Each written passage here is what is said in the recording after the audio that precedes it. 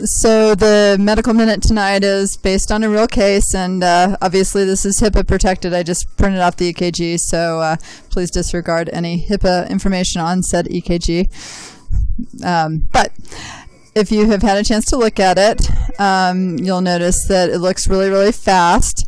The actual rate that's on the printout from the computer is right. It's 261, and it's a wide complex tachycardia. So the clinical scenario is a young, ostensibly healthy person called in by EMS. Called in by EMS as probably an SVT and really fast. And I don't remember why they didn't give adenosine in the field. Yeah, he's syncoped. Yeah, he's syncoped, and then they put him on the monitor, and they found him to be really fast. But I can't remember why they didn't give adenosine in the field. Kind of marginal blood pressure is like 80s in the field.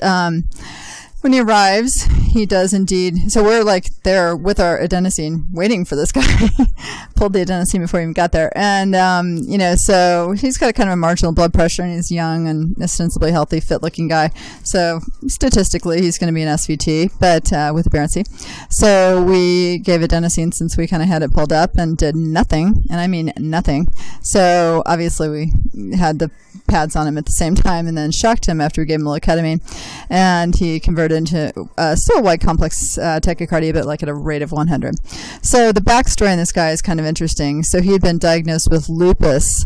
So 44-year-old guy diagnosed with lupus, and basically had already had pulmonary complications with lupus, possibly systemic lupus with some skin changes, and now comes into us with presumptively myocarditis.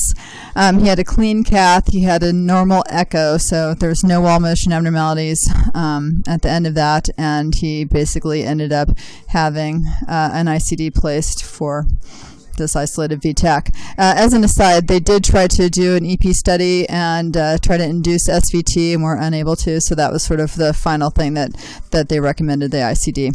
So lupus can cause, obviously all the skin changes that we see a lot, renal problems, but don't forget that lupus can also cause myocarditis and can cause some pretty significant conduction abnormalities, and then certainly just the myocarditis can act like an MI.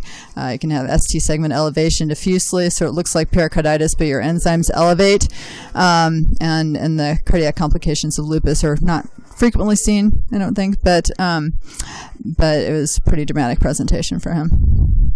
Any questions?